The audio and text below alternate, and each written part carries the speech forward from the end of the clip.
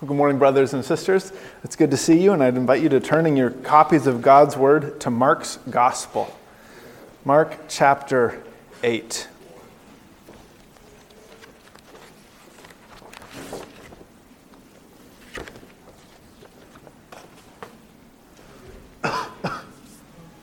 We're continuing our studies of Mark's Gospel, and we continue to see Jesus, at least here in the beginning, in Gentile regions, showing grace in these places. Mark chapter 8. I'm sorry, you can find that on page 1161 in the Pew Bible if that's helpful. Mark chapter 8.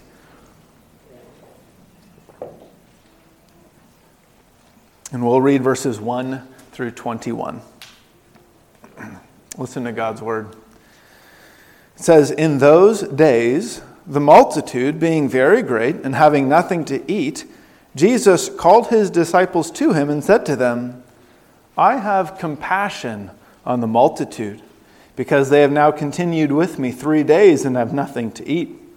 And if I send them away hungry to their own houses, they will faint on the way, for some of them have come from afar.' Then his disciples answered him, 'How can one satisfy these people with bread here in the wilderness?' He asked them, 'How many loaves do you have?' And they said, 7. So he commanded the multitude to sit down on the ground, and he took the 7 loaves and gave thanks, broke them, and gave them to his disciples to set before them. And they set them before the multitude. They also had a few small fish, and having blessed them, he said to set them also before them. So they ate and were filled, and they took up 7 large baskets of leftover fragments. Now those who had eaten were about 4,000, and he sent them away. Immediately got into the boat with his disciples and came to the region of Dalmanutha. Then the Pharisees came out and began to dispute with him, seeking from him a sign from heaven, testing him. But he sighed deeply in his spirit and said, 'Why does this generation seek a sign? Assuredly, I say to you, no sign shall be given to this generation.' And he left them, and getting into the boat again, departed to the other side. Now the disciples had forgotten to take bread, and they did not have more than 1 loaf with them in the boat. Then he charged them, saying, 'Take heed, beware of the leaven of the Pharisees and the leaven of Herod.'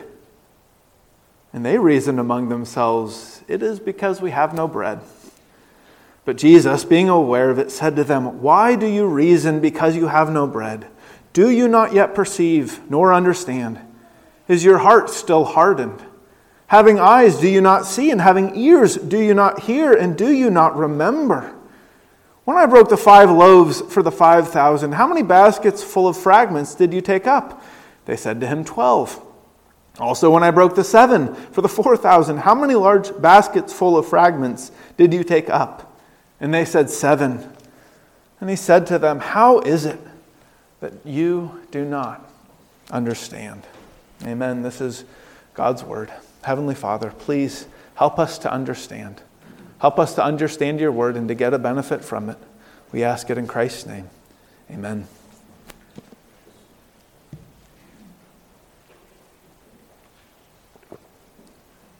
Well, during my childhood, if you can believe it, at times I found myself in hot water for jobs or responsibilities that I had left unperformed. Maybe I hadn't taken out the trash or hadn't washed the dishes or hadn't finished my homework. And when I was called to account for these failures, for some reason I labored under the notion that I might be able to talk my way out of trouble.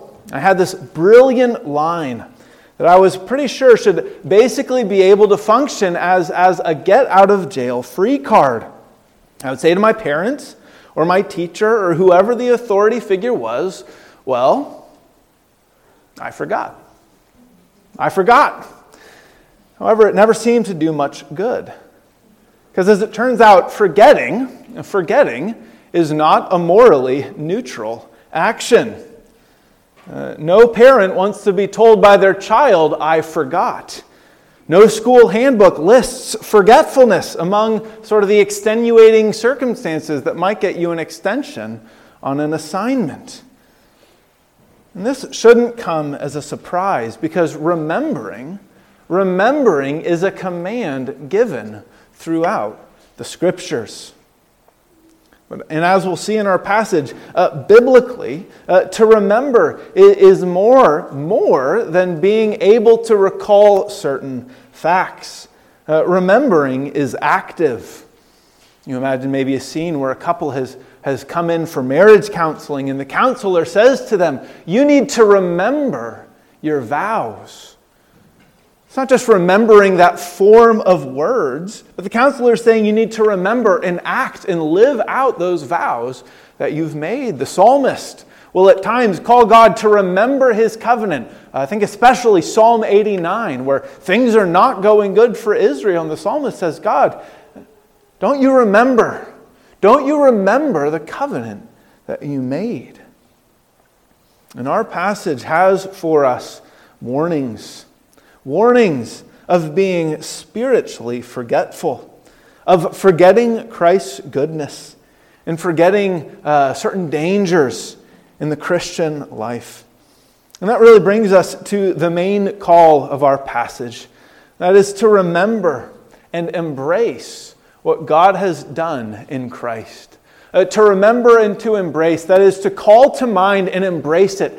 Act as if it matters. And let it affect the way that you live. Remember and embrace what God has done in Christ. And if you're following along in the bulletin, you can see the three reminders that we have in this passage.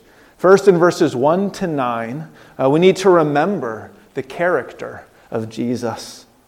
Second, in 10 to 13, remember the danger of unbelief. And then finally, in verses 14 to 21, remember the danger of indifference. These are the three things that we need to remember this morning. And first, in verses 1 to 9, remember the character of Jesus. And as we often do, we'll just take a moment to sort of get our bearings in this text. I hope and I expect that these first 9 verses rang some bells in your memory. I hope that they called to mind something that you've seen before. Perhaps the beginning of our passage brought to mind the words of the late great baseball manager Yogi Berra. It's déjà vu all over again. Because, of course, remember, 5 weeks ago, we read about Jesus spreading a table for the 5,000 plus people who had followed him. Even as I began to read, I got this pit in my stomach, and I said, am I in Mark 6? Have I turned to the right passage? I had, but there's so many similarities, aren't there?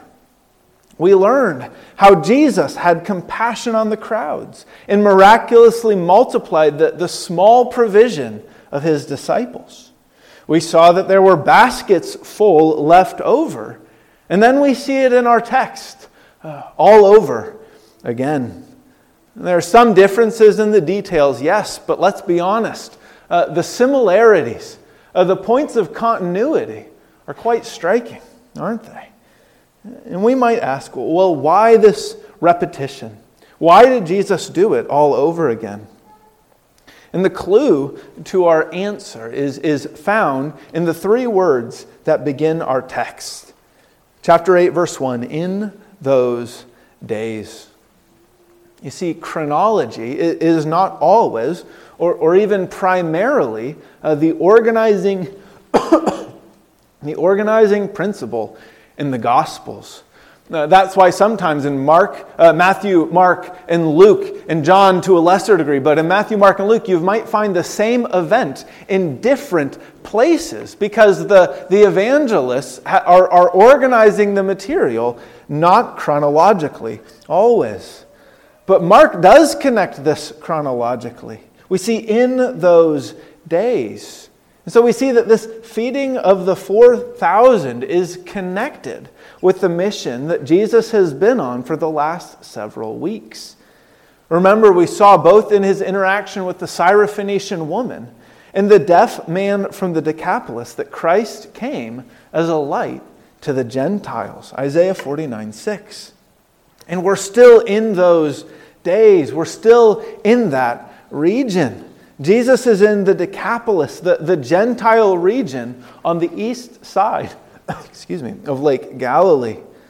And therefore we can infer that the multitude that gathered around Jesus is a Gentile multitude. And we see here that this Gentile crowd has the same need and the same supply as the Jewish multitude that gathered in Mark chapter 6. Both Jews and Gentiles need bread from heaven. And Mark shows us that in Jesus, Isaiah 25:6 finds its fulfillment.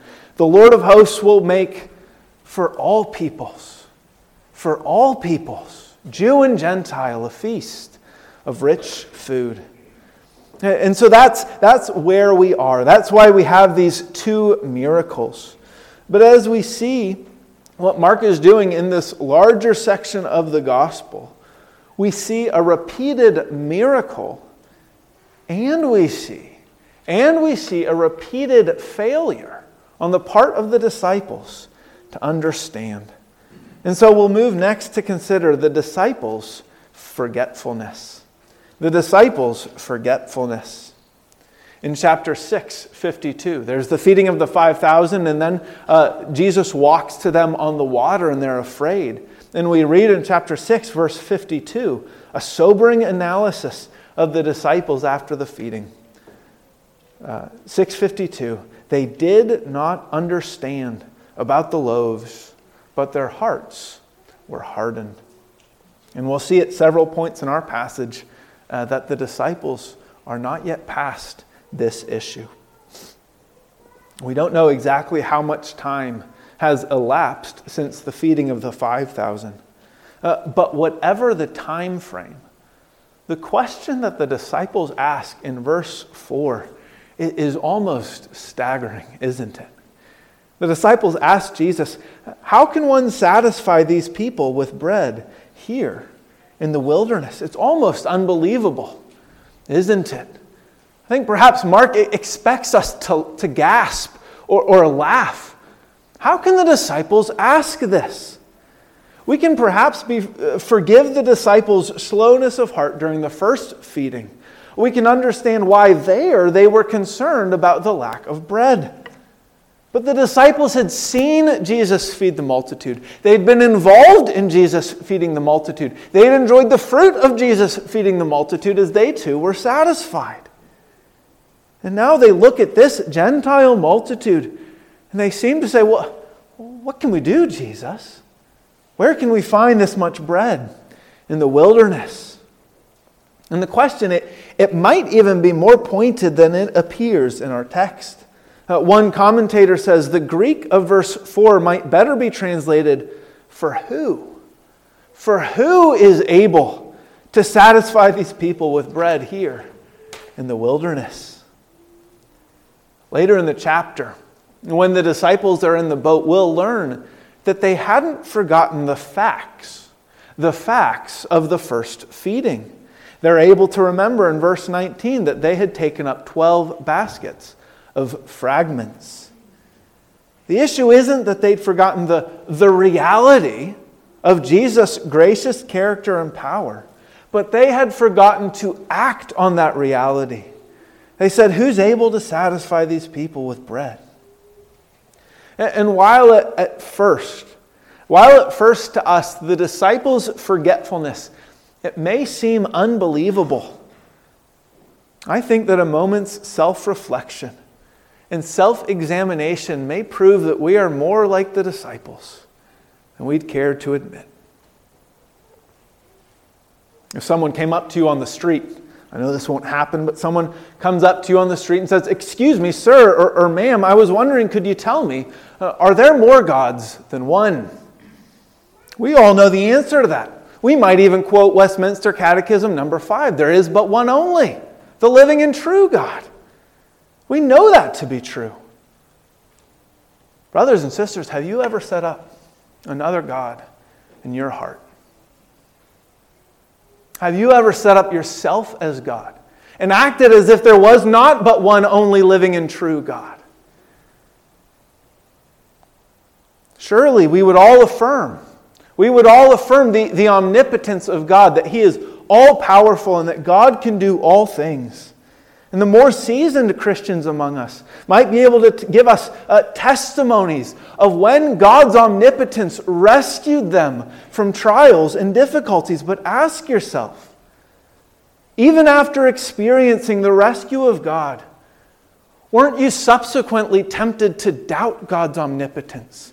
To doubt His goodness, to doubt that He would again act on your behalf? We are so much like our fathers in Israel. We can experience this mighty act of redemption. We can come out of Egypt, and then we'll say in the wilderness, as in Psalm 78:19, can God spread a table in the wilderness? Yes, God acted once, but can He act again? One commentator writes, as a matter of fact, even mature Christians, which the disciples at this time were certainly not, but even mature Christians do often doubt the power of God after they have had a striking experience of it.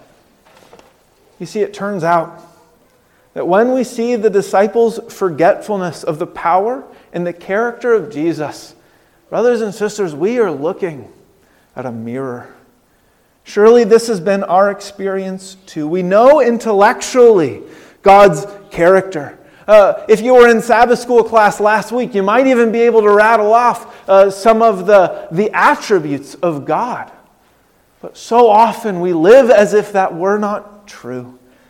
We forget, in a biblical sense, we forget to act as if God is good, as if He is gracious, as if He is powerful. We quickly forget it all. We see the disciples' forgetfulness, even our forgetfulness, in the question of verse 4. How can one satisfy these people with bread here in the wilderness? We see the disciples' forgetfulness, but next we see Jesus' character, the character of Jesus. Look at verses 2 and 3. Verses 2 and 3, Jesus says, I have compassion. I have compassion on the multitude because they have now continued with me for 3 days and have nothing to eat. And if I send them away hungry to their own houses, they will faint on the way, for some of them have come from afar.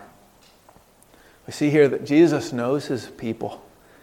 He knows His people. It's not my observation, but one of my professors. But can you see that knowledge of Jesus?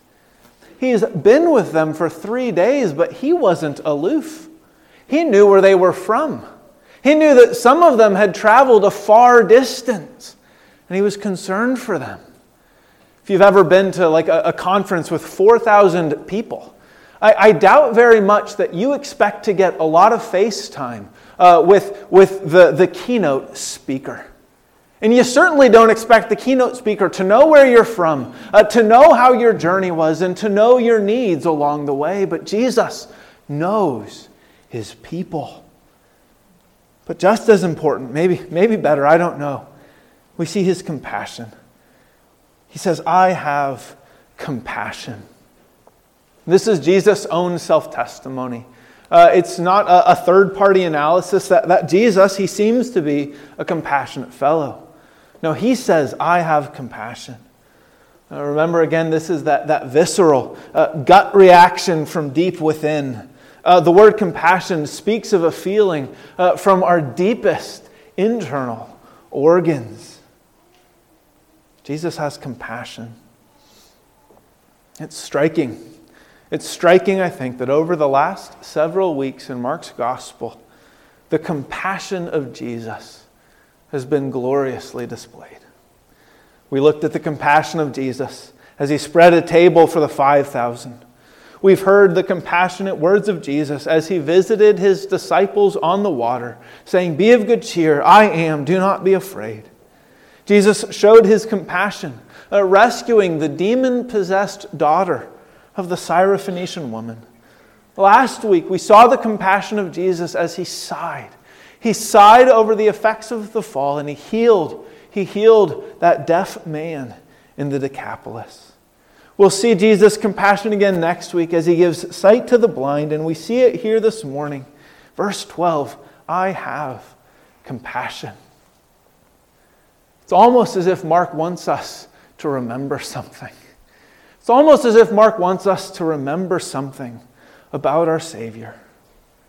As many times as we have been confronted with difficulty and the pain of life in this fallen world in Mark's gospel, we have also seen the power and the compassion of Jesus to care for his people. That's our last month's worth of studies. And over the last month, haven't you over and over and over again found yourself saying, I need the compassion of Jesus. I need a compassionate Savior to forgive my sins. I need a compassionate Savior to supply all my needs. And he continues to be compassionate. It's who he is.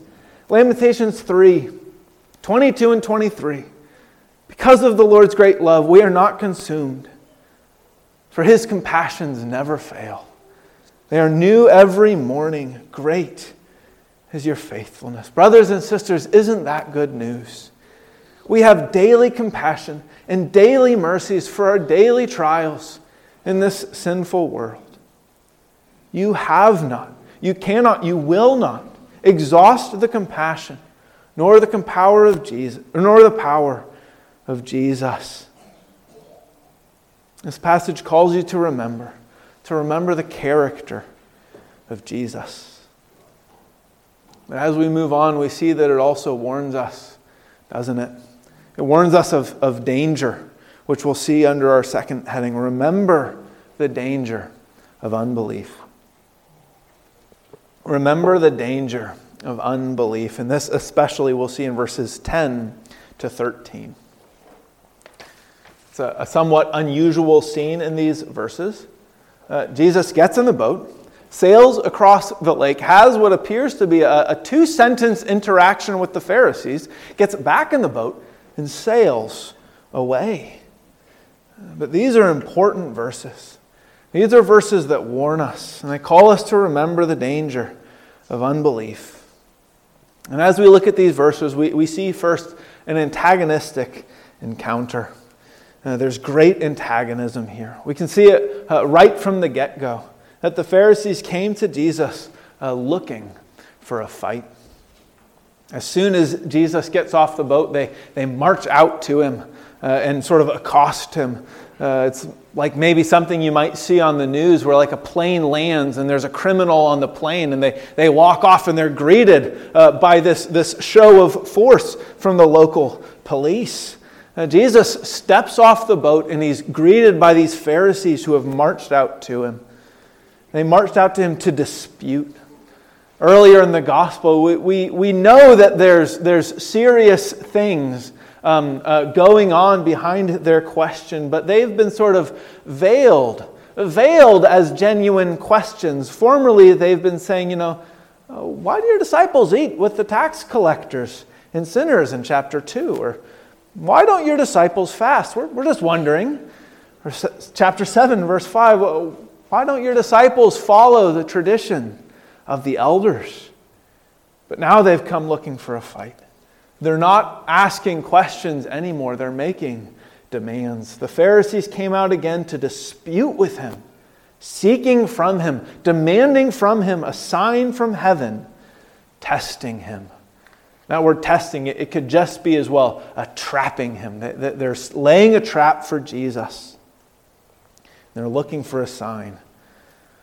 Often in our vocabulary and parlance, we use the term a sign and miracle interchangeably, especially because of what we see in John's gospel, those 7 miracles that John calls signs. But that's not what's going on here. Mark doesn't really use that vocabulary. He uses the language of miracle.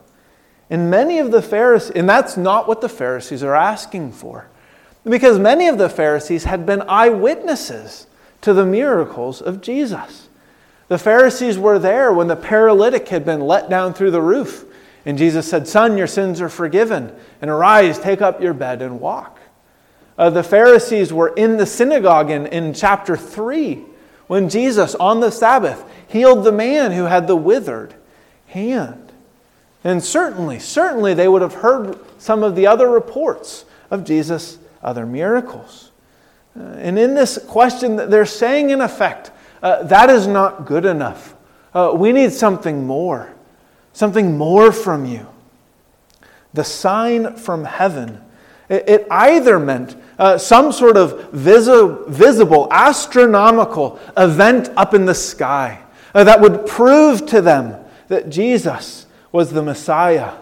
Or perhaps from the heaven could sort of be taken as being from God.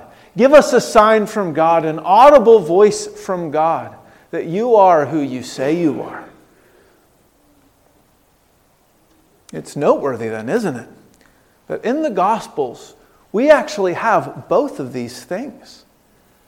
In Matthew chapter 2, after Jesus was born in Bethlehem, there was a sign in heaven.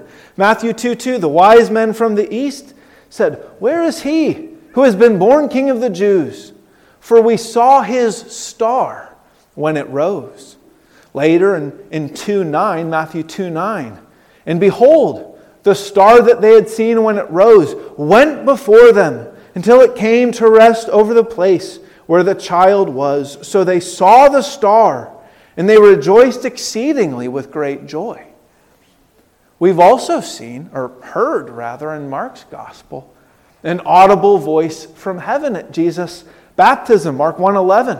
"And a voice came from heaven, 'You are my beloved Son. With you I am well pleased.'" Jesus denies their request for a sign, not because he was unable to perform these signs, not because he's afraid that he's going to be exposed as a fraud, but because these signs would have proved ineffective against an unbelieving heart. The Pharisees had already made up their mind. The commentator Eckhard Schnabel writes, "The Pharisees and the people they represent demand a sign as an excuse for refusing to draw the conclusions from the evidence available to them in Jesus' teaching and ministry." The sign was already there, but they would refuse to see it. This is an antagonistic encounter. And second, we see from Jesus a strong lament. A strong lament. For the second week in a row, we see Jesus sigh at the effects of sin. Last week, he sighed at the physical deafness in that man from the Decapolis. And this week, the spiritual deafness, the willful disbelief of the Pharisees draws from Jesus a deep sigh. Jesus sees the unbelief of the Pharisees. He sees the test or the trap that they've set for him. And he says, "Why does this generation seek a sign?" And the reference to this generation, it should call our mind back to the wilderness wanderings of Israel. That's why we sang those sobering words from Psalm 95, verses 7 and following. "Today, if you hear his voice, do not harden your hearts as at Meribah, as on the day at Massah in the wilderness." That's when Israel grumbled, asking for bread and asking for water. It says, don't harden your hearts when your fathers put me to the test. They're putting Jesus to the test. And you see, that's what Israel had done of old. They put God to the test and put me to the proof. Though they had not seen my work, for 40 years I loathed that generation. Jesus is saying that's who you are.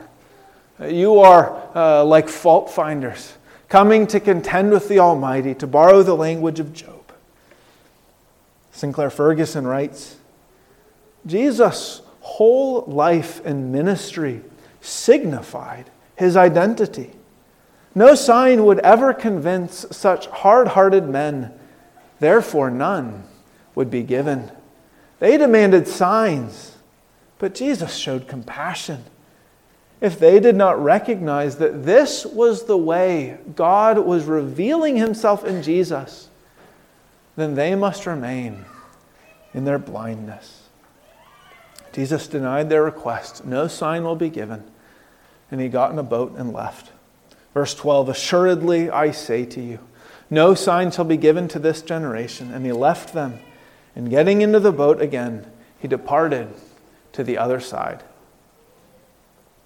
This is a heartbreaking and a sobering scene. Jesus sailing away from these hard-hearted Pharisees.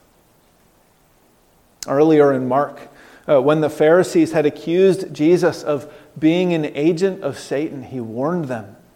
He said, assuredly I say to you, words which we find again in our text. This is the only time we've heard that phrase in our passage. Here in our text, assuredly I say to you, no sign will be given. And here in Mark, or earlier in Mark 3:28, when Jesus warned them, assuredly I say to you, all sins will be forgiven the sons of men, and whatever blasphemies they may utter. But he who blasphemes against the Holy Spirit never has forgiveness, but is subject to eternal condemnation. Jesus had warned them. He said, assuredly I say to you, your persistent unbelief, your willful unbelief in the face of revelation, in the face of my miracles, in the face of my teaching, will prove unpardonable. Remember, we saw in that study, it's not unpardonable because of lack of grace in God or power in God, but it's unpardonable because the sinner does not come for pardon. Last week, when Jesus came again to the region of the Decapolis, we noted how exciting and how joyous it was that they came to Jesus for grace when formerly they had begged him to leave. And we see that Jesus is willing to offer himself again and again to sinners. But there is a point.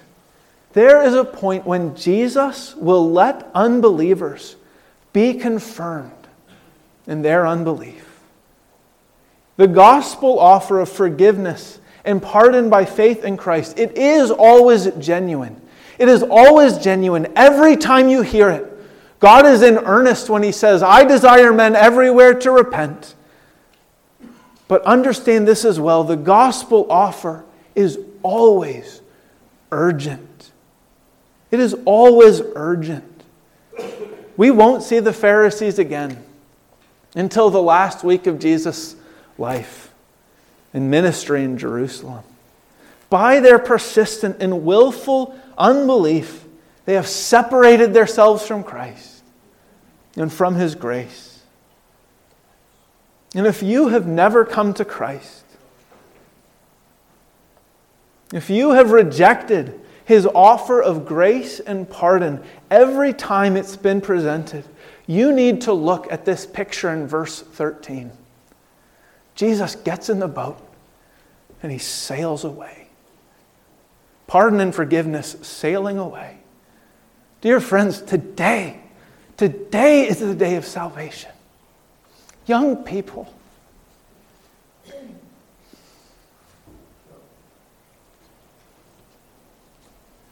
can you see how serious this is?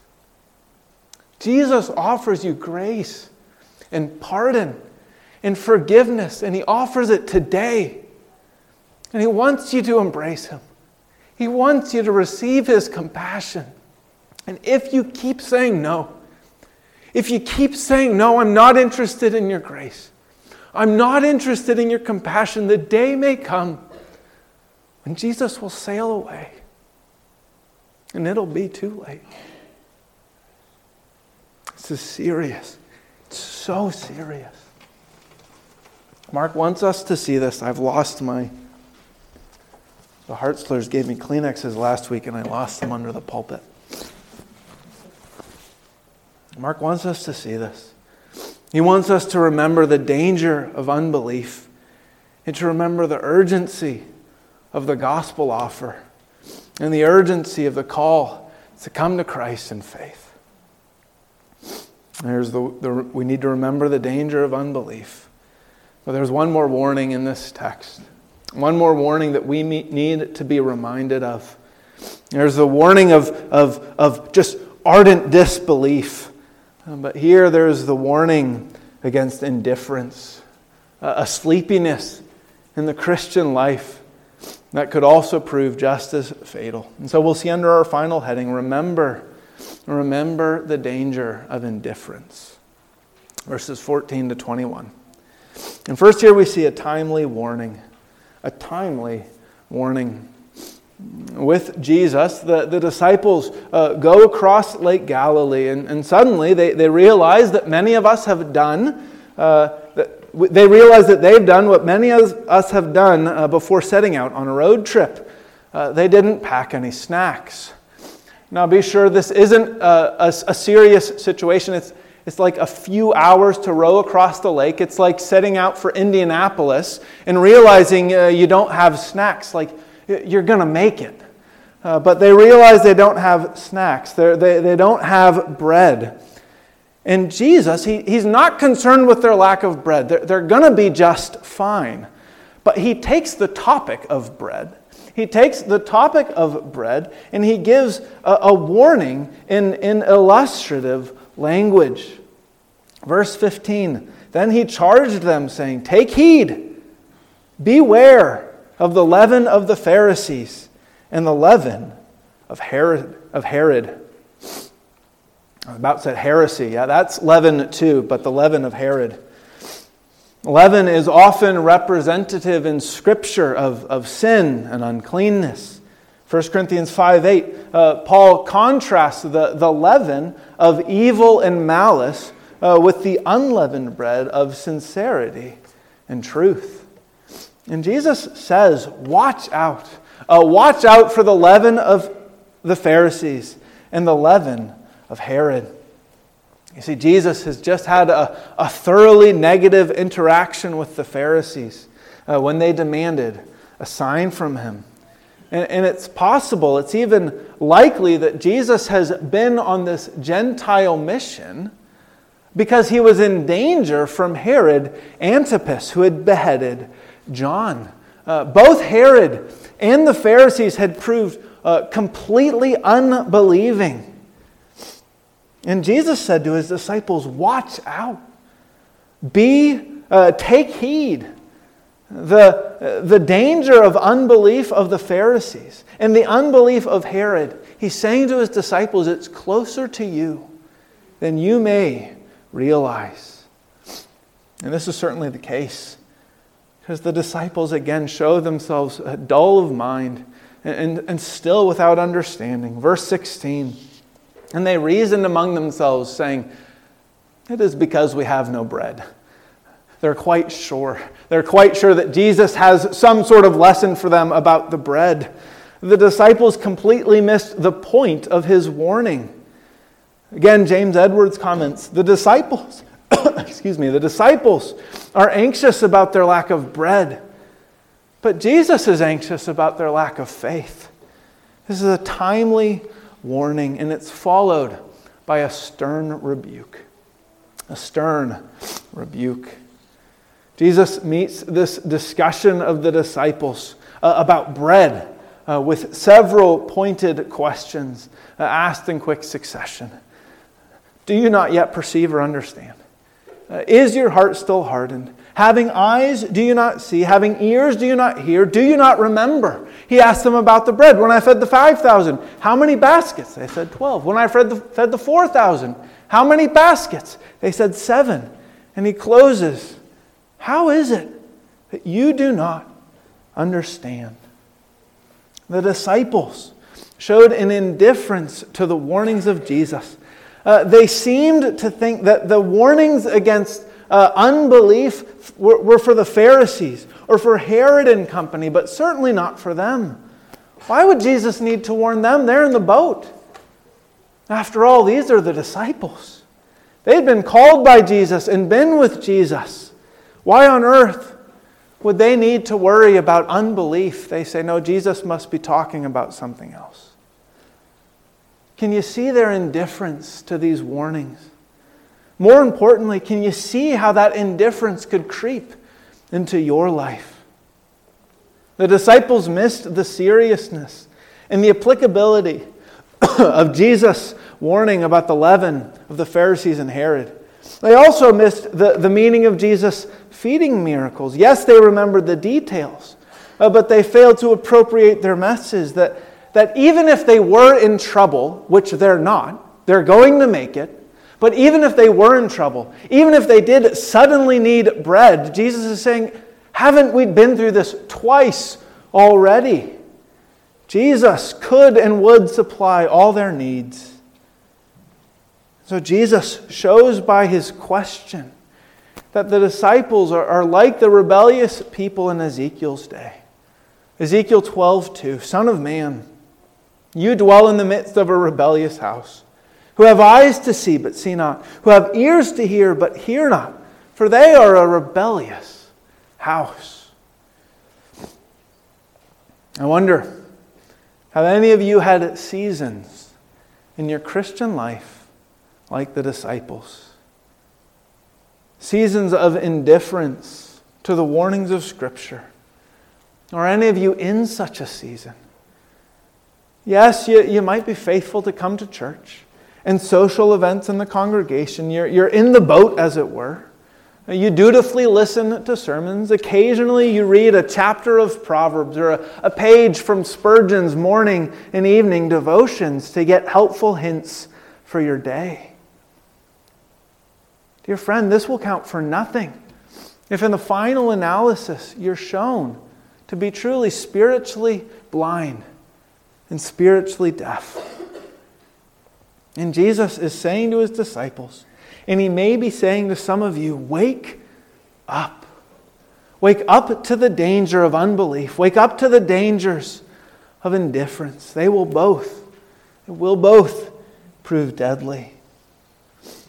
And these questions, they function as a stern rebuke. But be sure of this. Be sure of this. They are also a loving rebuke. They are also a loving rebuke. Jesus is concerned for his disciples, and he wants to do them good. And as we look especially at two of the questions that Jesus puts to his disciples, we can begin to see how it is that Jesus wants to do them good. And we can begin to see his purposes of grace. He asks them in verse 18, having eyes do you not see, and having ears do you not hear? Last week, we saw Jesus heal a deaf man in the Decapolis. In our next study, we'll see Jesus heal a blind man at Bethsaida. These disciples were with the great physician, and his concern is followed by care. Yes, they're sleepy, we might say, in their Christian walk, but they're still with Jesus. He hasn't sailed away. Yes, they're showing themselves to not yet understand, but Jesus is patient with them. Jesus is patient with his people. Our Heavenly Father is patient with his sons and daughters. And if you find that you lack understanding, if you find that you are not seeing like you should, not hearing like you should, then go to Jesus. Go to the one who can give hearing to the deaf and sight to the blind and say, would you show that compassion on me? Would you show that grace for me? These are serious warnings. Warnings against unbelief and indifference, but they're given in love and with a genuine desire that they would drive each of us to Christ for grace. And that's why we had that compassion of Jesus displayed so gloriously in our opening verses. We're not just called to flee from unbelief or to flee from indifference, but to flee to the compassionate Savior who can rescue us and save us and show grace towards his people. A Savior whose compassions fail not, but are new every morning. And so, brothers and sisters, remember this Jesus. Remember that He's compassionate. Remember that you need to flee unbelief and flee indifference and embrace this Christ and embrace what God has done in Him. Embrace that in Christ, God has shown compassion and care to the needy and the helpless. Amen. Our Heavenly Father, this has been a challenging passage. It's challenging to be confronted with our natural slowness, with our natural unbelief. And so we thank you for that sight and that testimony from Christ's own lips. I have compassion on the multitude. Oh Lord Jesus, we stand in need of your compassion. And we pray that you would show it to each one here. Especially, God, if there be any here who are outside of Christ, any who are strangers to grace and strangers to your compassion, would you wake them up, shake them out of their stupor and out of their sleep, and cause them to embrace Christ as He's offered to us in this passage. We pray it in Christ's name. Amen.